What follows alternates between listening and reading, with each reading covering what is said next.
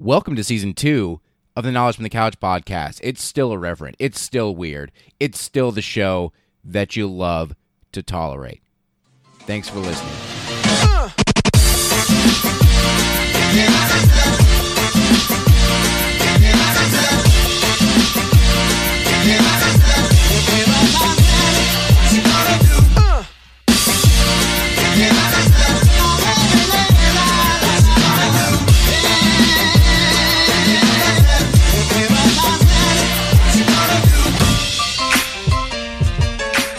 Hey guys, welcome back to the Knowledge from the Couch podcast. I'm Kyle, your host.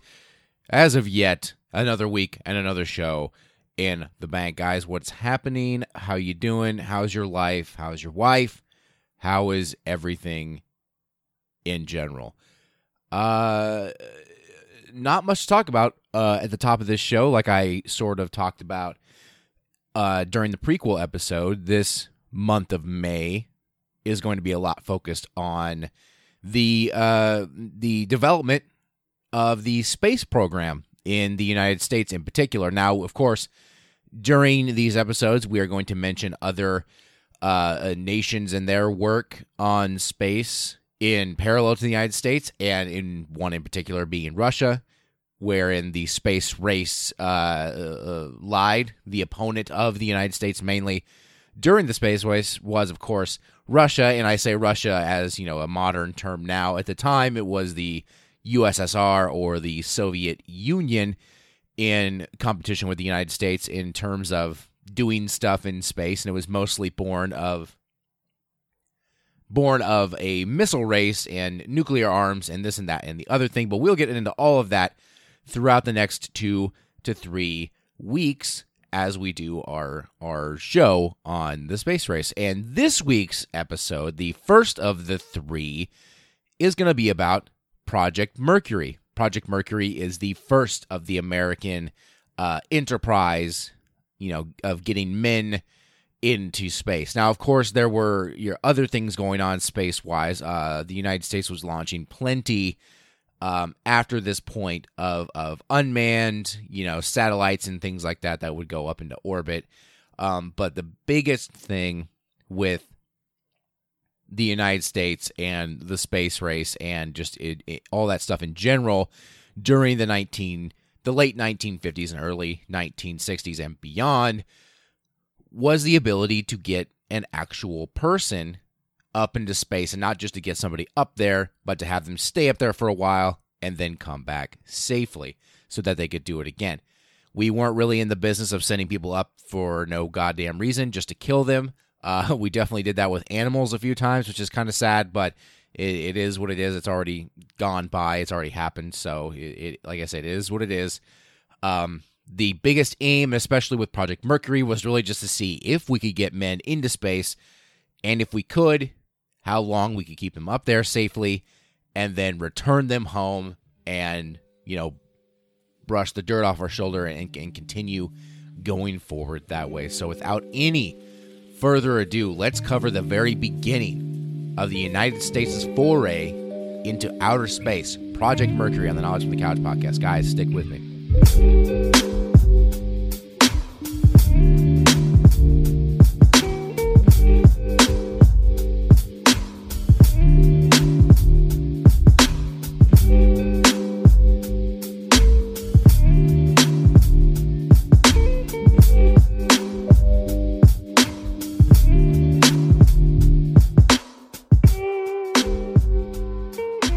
All right, guys, Project Mercury, the first human spaceflight program of the United States, ran from the beginning in 1958 all the way through 1963. The biggest reason we wanted to do Project Mercury was the goal to put a man into Earth orbit and then return him safely. Hopefully, of course, before the Soviet Union did so, because, like we talked about in the intro, like 99% of what we were doing in space was because we didn't want the Soviet Union to do that thing first. I say we, of course, and I hate doing that, but I say we, of course, as I am obviously, if you listen to my voice, an American person. So I do take an amount of pride in how much the United States has accomplished when it comes to space centered things. And this was the very, very beginning. Now, of course, as we're talking about competition with the Soviet Union, the entire giant, as we'll say many times through the next 3 episodes, the space race. The space race began in earnest in 1957, as we build up our context for why the Mercury program and everything afterwards took place. In 1957, and this is for you trivia heads out there, it's a pretty basic trivia question, but if you are ever curious, in 1957, the very first artificial satellite was launched into orbit by the Soviet Union, a little satellite by the name of Sputnik. This came as a complete and utter bewilderment and shock to the American public, feeling like, oh my God, what is the Soviet Union doing? How can they have already done something like this? And post-World War II, the Soviet Union and the United States were allies during World War II and had a very common goal, and that was to be basically the two bookends of some sort of hammer action that squished the nation of Germany from each Western and Eastern Front, respectively. But after World War II ended, things started to get a little heated between these two superpowers, these two emerging, worldwide superpowers, the United States being one and the Soviet Union being the other. At this point, the two nations had already fought one proxy war, that proxy war being the Korean War, where China and the Soviet Union supported North Korea, while the United States and its allies supported South Korea, basically fighting their own little proxy war and their own little battle there for quote-unquote democracy or lack thereof, whatever it is, to the tune of very many deaths and a really very frigid relationship between the two Koreas till even this day, although that may be changing, interesting to say during the history podcast, they may be changing sometime very soon. Either way, during the buildup of this, this Cold War, which it would become, the United States and the Soviet Union both had to prove that they could fucking kill the shit out of each other if they so pleased. The United States used 2 atomic weapons during World War II at the very end on Japan, one on Hiroshima, one on Nagasaki, demonstrating the awesome and terrible power that a nuclear blast could unleash. And just to put it into context there, the 2 bombs that were dropped in Japan were absolutely devastating and aren't even nearly as powerful as some of the shit that these two nations have come up with ever since. It's terrifying. That's why the doomsday clock exists. That's why total nuclear annihilation was such a thought at the front of people's minds, especially during the 60s, 70s, and 80s.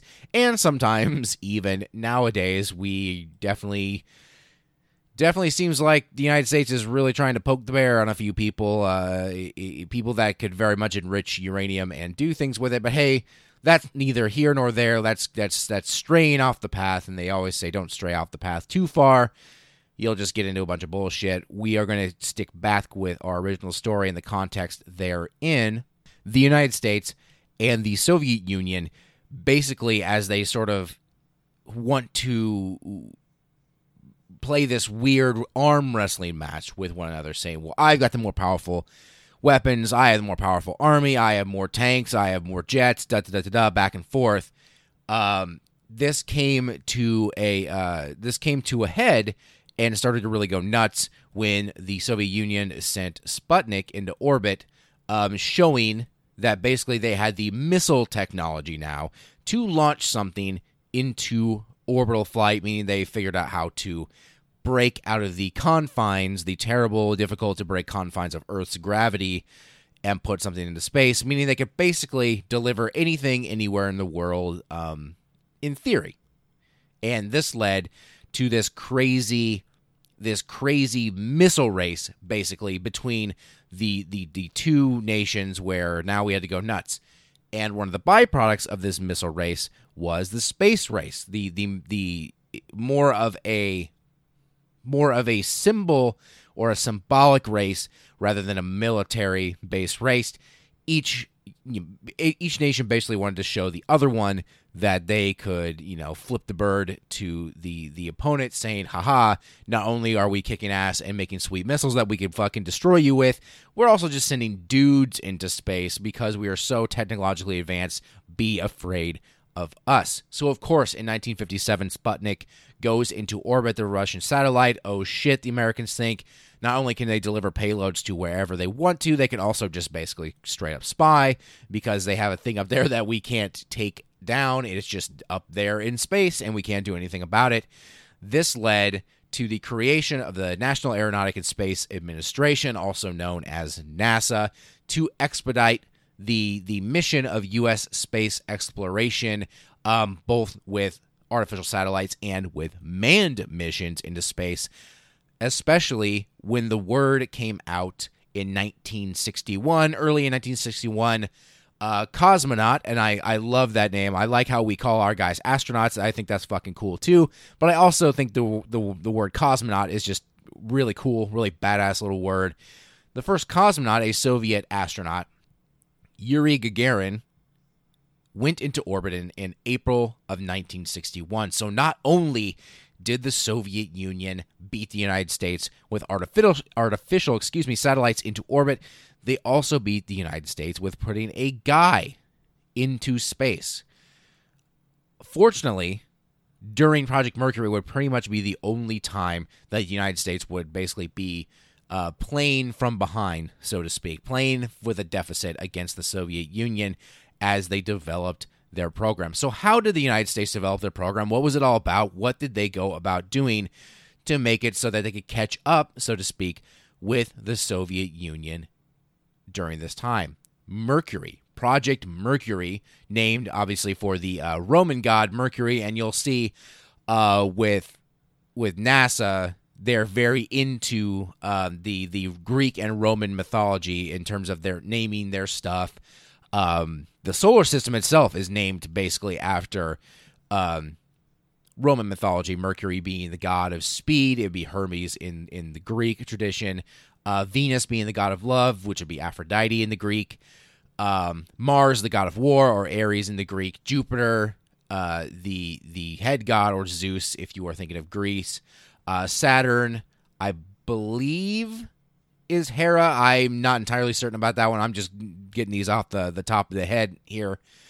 You have Uranus and Neptune. Neptune, of course, being the equivalent of Poseidon, the god of the sea, and Uranus being actually the Greek version, that not being the Romanized version of anything Greek, being the god of the sky, Uranus.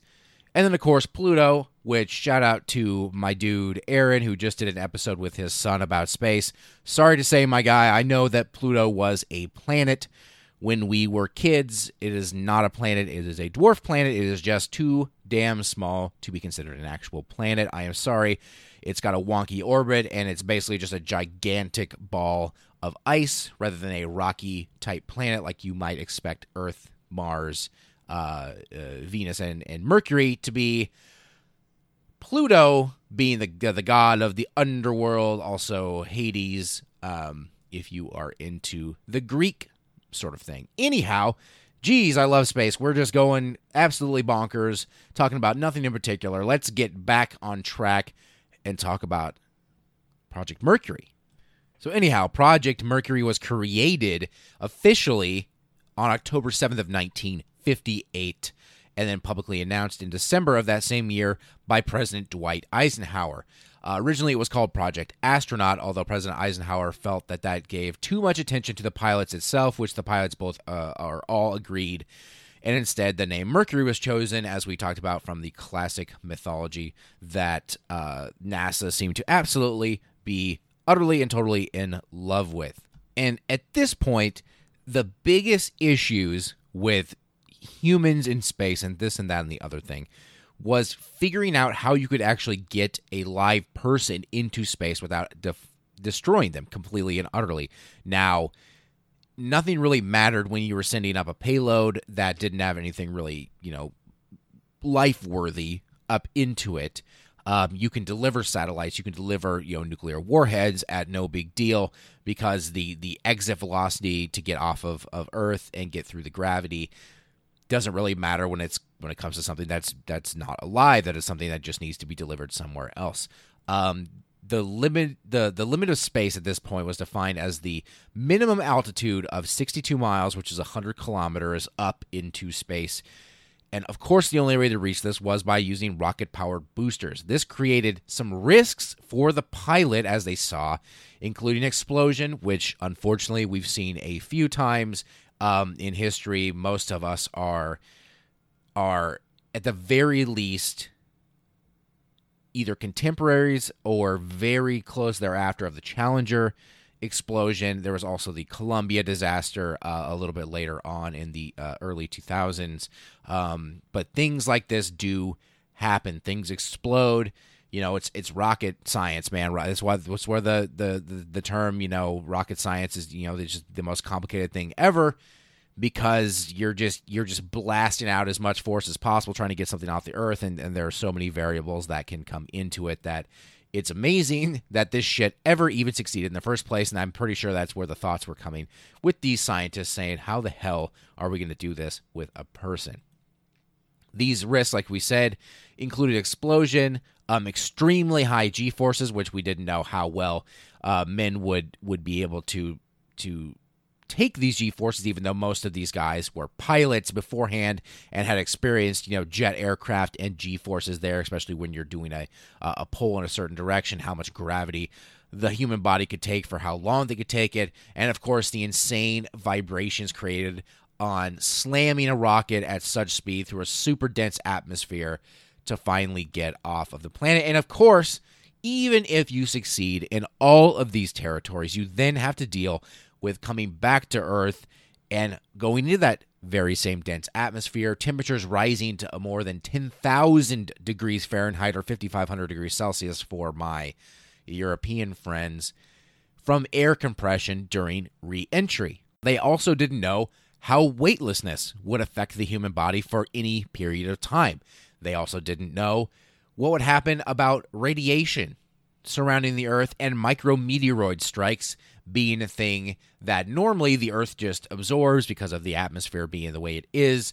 They didn't know if they would just send somebody into space and a bunch of these little tiny rocks would just destroy somebody, or that somebody would become completely and utterly irradiated, which would kill them slowly and painfully. Of course, these things turned out to be quite negligible. Satellite experience, the unmanned satellite experience, suggested that micrometeoroid strike risk was actually pretty much nil. Space is a gigantic, humongous place, and although these things could happen, the chances that they were going to happen was pretty small. Experiments in the early 50s with simulated weightlessness, high G-forces on humans, and of course the sad sending animals to the limit of space all suggested potential problems could probably be overcome with what we already knew at the time. And then finally, re-entry was studied using the nuclear warheads of ballistic missiles, which demonstrated a blunt forward-facing heat shield could basically solve the problem of overheating. So perfect. We have a bunch of different sets of scientific data. Now we have to put it all together and put some dudes into space. Now, how did the United States go about doing something like that? Well, first, they had to get some contractors, which eventually became the McDonnell Aircraft Corporation, becoming the prime contractor for the spacecraft, as well as North American Aviation, based in Los Angeles, helping to build the Mercury capsules and the rockets that would send first nothing really into space and then actual dudes into space. So what did this spacecraft, after all the scientific nonsense that we've just been talking about, what did this spacecraft look like? What did the scientists come up with that would be an ideal sort of craft to carry a human being into orbit? What this little capsule ends up being basically amounted to was a 10.8 foot long and 6.0 feet wide, with launch escape system added, being 25.9 feet overall, and that's just like the little pointy thing on the top of it that you would see on launch. that basically could hold a human being just sitting in it, and that's all you could do.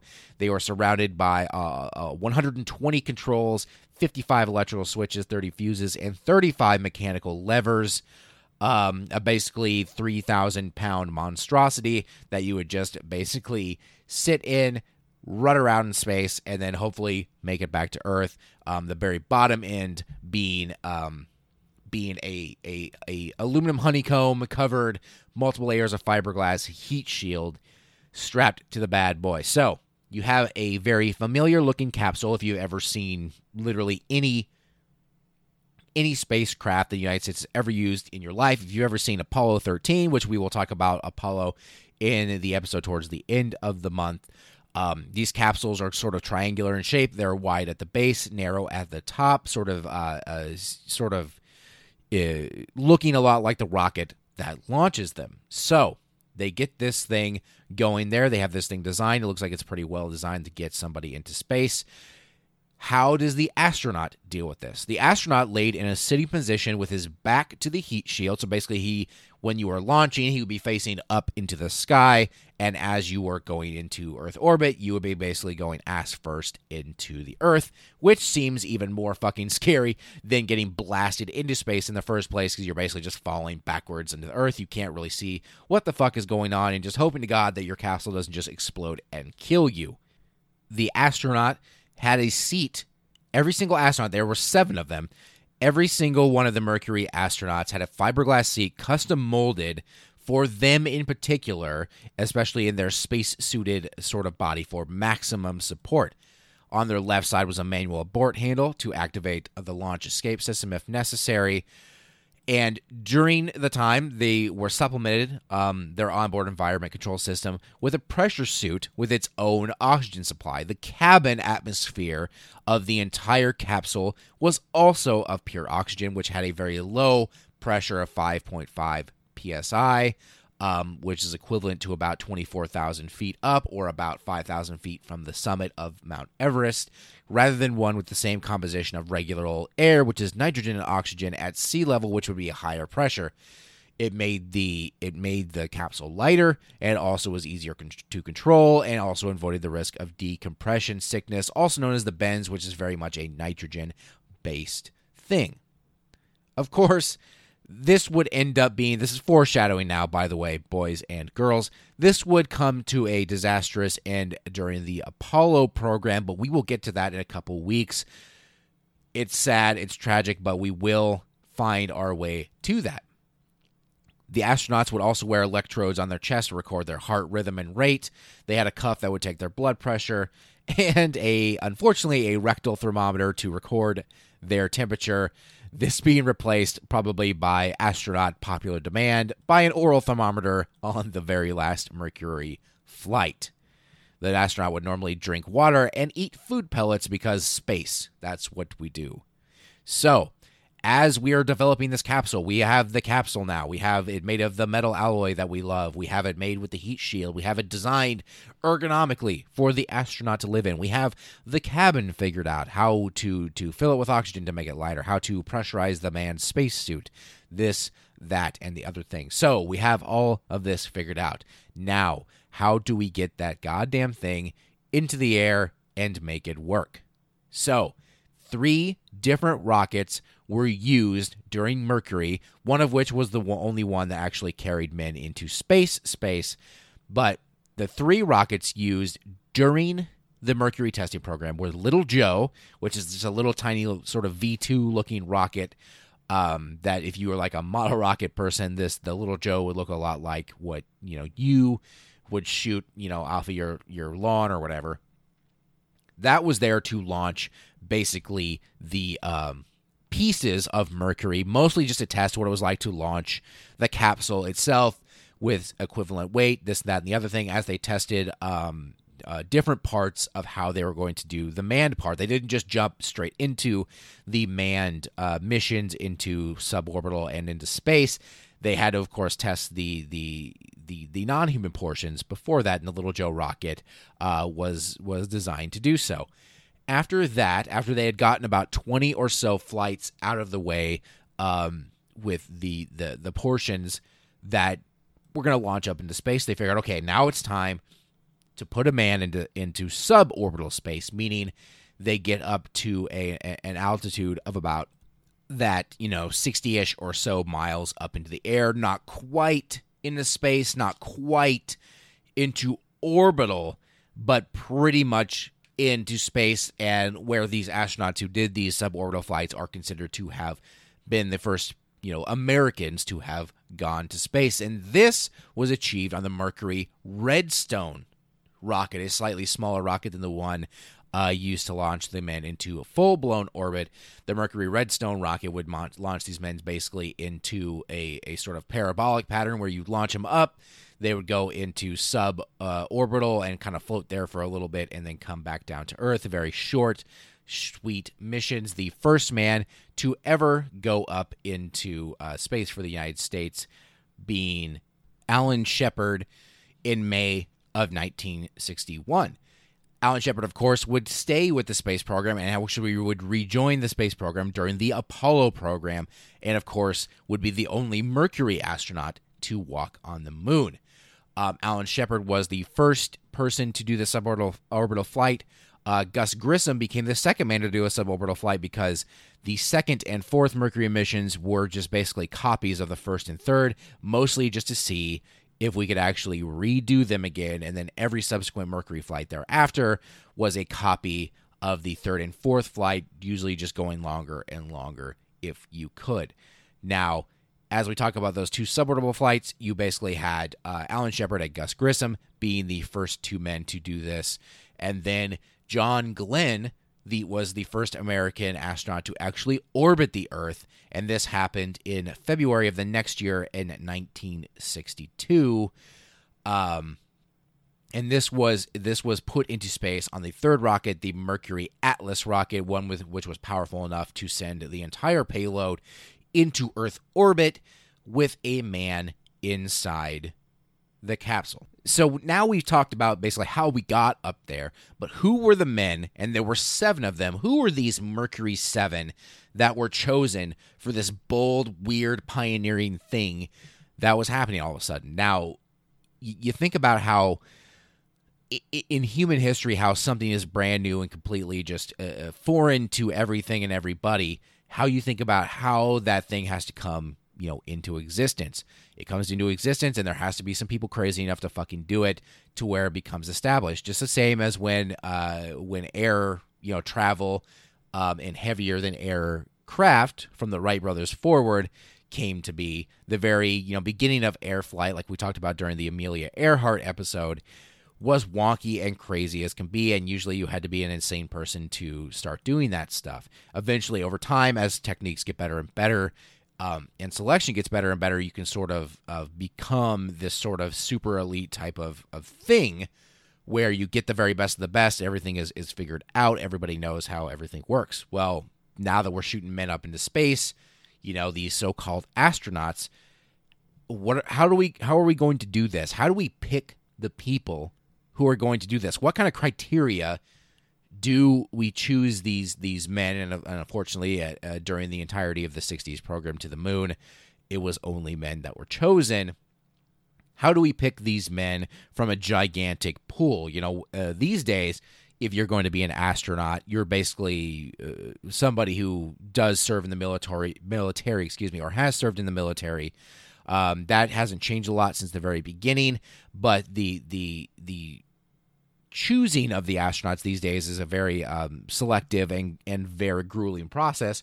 But at first, they didn't really know how to choose these people, how to do what they were going to do. How did they find people that were, in possession of all the special things that they wanted in an astronaut? So, prior to Project Mercury, there was no protocol for selecting astronauts. So they basically said, anyone and everyone, literally this is what they said at first, anyone and everyone who would even be willing to volunteer for such a dangerous program, let us know, what should we do? So people like thrill seekers, like rock climbers and acrobats and daredevils have been allowed to apply, but eventually this idea was shot down by NASA later on, who basically understood that not only did they have to have a fucking crazy brave person do this, they had to have somebody who was crazy smart at the same time, somebody with professional training and education in flight engineering and in technology. By late 1958, NASA officials officially decided to move forward with test pilots in the Air Force and the Navy and the Marine Corps who would all fly jets, basically test pilots, as being the big chunk of the selection pool that they wanted to choose from. On President Eisenhower's insistence, this group was further narrowed down to active duty military test pilots, which set the number of candidates to 508 men, all of which, like I said, were Navy, Marine Corps, or Air Force pilots. These men had long military records, which would give NASA officials more background detail and information from which to base their decisions. Furthermore, these men were adept at flying the most advanced aircraft at the time, giving them the best qualifications for the new crazy position of astronaut. Of course, like we said, this selection did exclude women since there were no female military test pilots at the time. And interestingly enough, it also excluded civilian NASA X-15 pilot, a man by the name of Neil Armstrong, who you've probably all heard of, though he had been selected by the U.S. Air Force in 1958 for its Man in Space Soonest program. He had served in the military and had since retired from the military and was a pilot, but at the time was not active duty military. He was technically civilian. Of course, we will hear more from Neil Armstrong later on. It was further stipulated that the candidates should be between 25 and 40, no taller than 5'11", so they could fit in that tiny fucking capsule, and hopefully hold a college degree in a STEM subject, with STEM meaning science, technology, engineering, and mathematics. Sometimes the end is also for medicine, but mathematics is the typical STEM-M. The college degree requirement excluded Chuck Yeager, a guy who had broke the sound barrier for the very first time. He eventually became a critic of the project because he was just mad that they didn't pick him basically to be a sweet ass astronaut. John Glenn, the first man, like we said, to orbit the Earth, also didn't have a college degree, but had a lot of influential ties and friends, and the selection committee accepted him. So obviously there were some amounts of tomfoolery and, whatever it is still in play here. Although for the most part, they chose the best they could off of all these requirements. Other potential candidates declined because they didn't believe a manned spaceflight had any future beyond this random Project Mercury. From the original 508 that they had gotten, 110 were selected for an interview, and of those interviews, 32 were selected for further physical and mental testing. Their health, their vision, their hearing, their eyesight, all of those things were examined together with a tolerance to noise, tolerance to vibration and G-force, personal isolation, and to heat, all tested. In a special chamber, they were tested to see if they could perform their tasks under confusing conditions, a very excellent way to test these guys.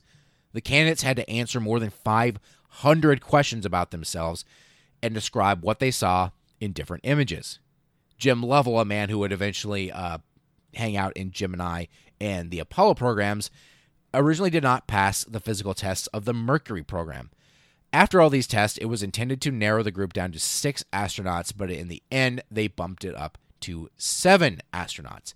These 7 astronauts are Malcolm Scott Carpenter, Leroy Gordon Cooper Jr., John Glenn Jr., Gus Grissom, or Virgil Gus Grissom, Walter Marty Shearer Jr., Alan Shepard, and Donald Kent Slayton, the Mercury 7 men. A few of those being men that would become very famous for different reasons during their lifetimes and thereafter. Anyhow, they select these 7 men.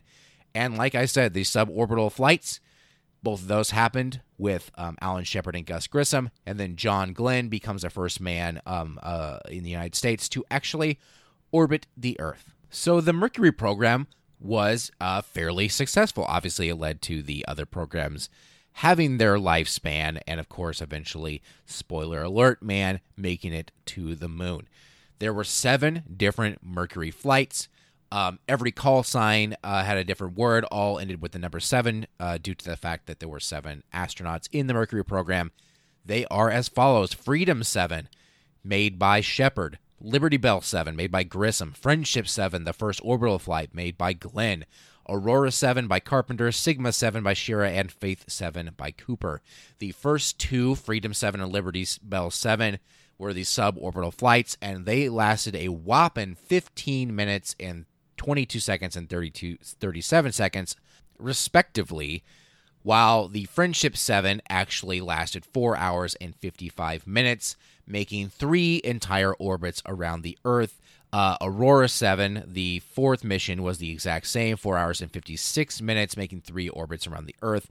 And then Sigma 7, 9 hours and 13 minutes in space for 6 orbits. And Faith 7, 1 day, 10 hours, 19 minutes to do 22 entire orbits around the Earth. It sounds extremely impressive, and it is extremely impressive, seeing as Jesus Christ, we just started flying not even barely 50 years ago, already shot guys into space. Unfortunately, as I said at the top of the show, the Soviet Union was very far ahead of the United States in these sort of things. They had already launched Yuri Gagarin into orbit before the United States even launched a man into suborbital flight.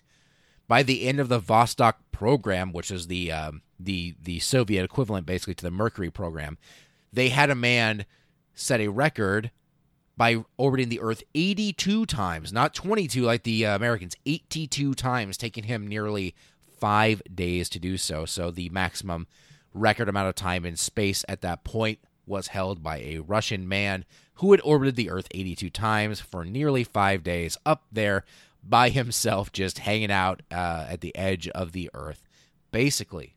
Overall, though, the project was delayed by 22 months, counting the beginning until the very first orbital mission. It had a dozen prime contractors, 75 major subcontractors, and about 7,200 third-tier subcontractors, who together employed nearly 2 million people to work on the project. The cost estimated by NASA was around $392 million in 1969, which basically is about $1.8 billion in today's money. $135 million for spacecraft, $82 million for operations, $49 million for tracking operations, and about $71 million for facilities. Even though the Mercury program was extremely successful, it did not win the race at this point against the Soviet Union, but it did give back national pride and prestige and was scientifically a successful precursor of later programs that we will talk about these next week, such as Gemini and Apollo. During the 1950s, some experts doubted actually that manned spaceflight was even possible. Still, when President John F. Kennedy was elected president, many, including him, had doubts about the project, but he went forward with it anyway because those working for NASA convinced him that it was a good thing to do and that it was possible to do. It became a great public success. Afterwards, a majority of the American public supported manned spaceflight, and within a few weeks, Kennedy then announced a plan for a manned mission to land on the moon and return safely to Earth before the end of the decade. The 6 astronauts who flew were awarded medals, driven in parades, and 2 of them were invited to address a joint session of Congress. All of the men who ended up being part of the Mercury 7 ended up living long and wonderful lives after they all got done with the Mercury program, except for one man, poor Gus Grissom. And like I said, this is a foreshadowing for all you children out there listening to the show.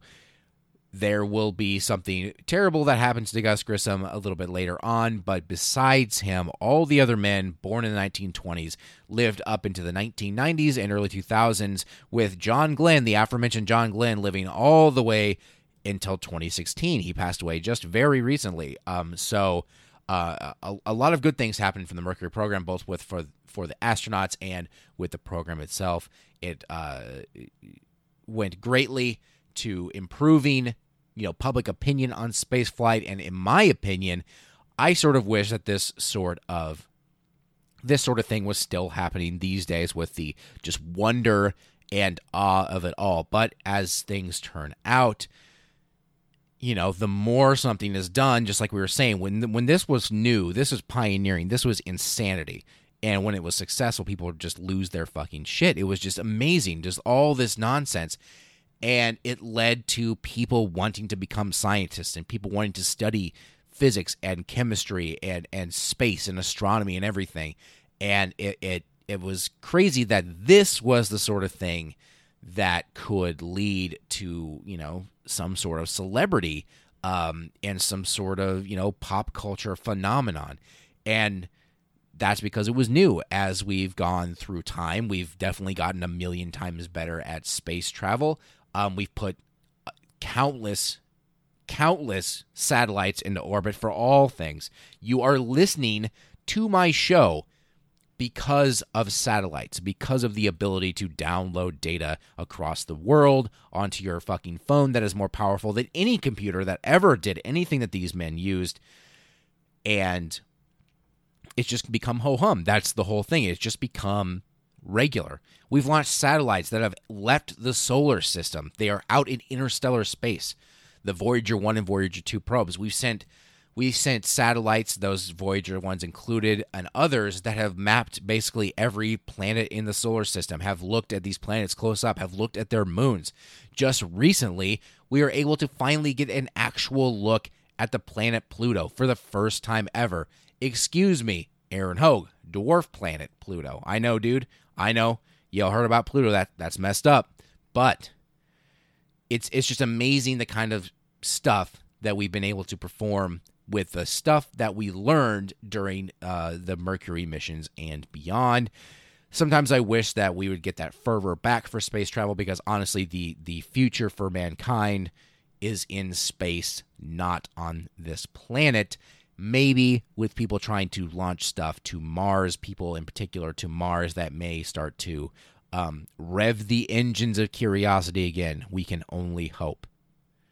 But Mercury was the first program that helped American men get up into space and is the precursor to all of the space programs or anything that we've ever done in the United States when it comes to putting people or not people into the inky black hue of outer space.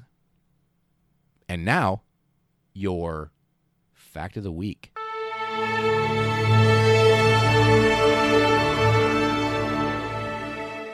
Since we're doing a space theme month, we might as well do a bunch of space facts every week. The first of which is that our solar system, 99% of the solar system's mass is the sun. You think fucking Jupiter and Saturn are big, and they are. They can fit very many of our own planet inside of them. And you can fit a ton of those planets inside of the sun mass-wise. The sun makes up 99% of the mass in the solar system. Pretty goddamn huge. That ball of fire keeping us all alive to listen to our favorite podcasts.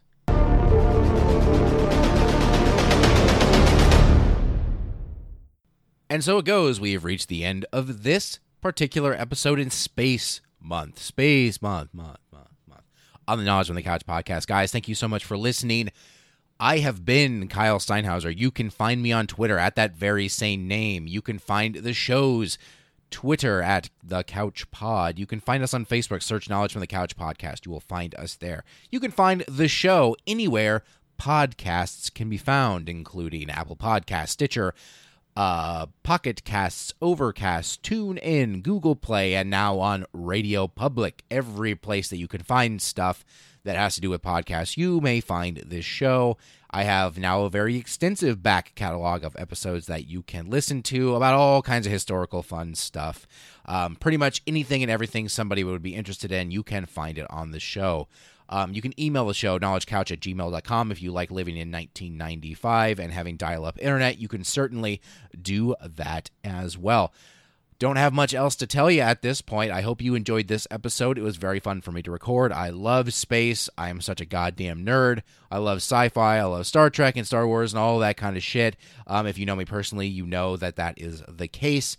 And my love of that would only be possible because of the insanity of NASA and the American space program, basically bringing the love and wonderment of space to my father, who then passed it down to his son. That person, of course, being yours truly. Guys, until next week, where we talk about the Gemini program of the United States' space program during the 1960s. Until then, guys, live long and prosper.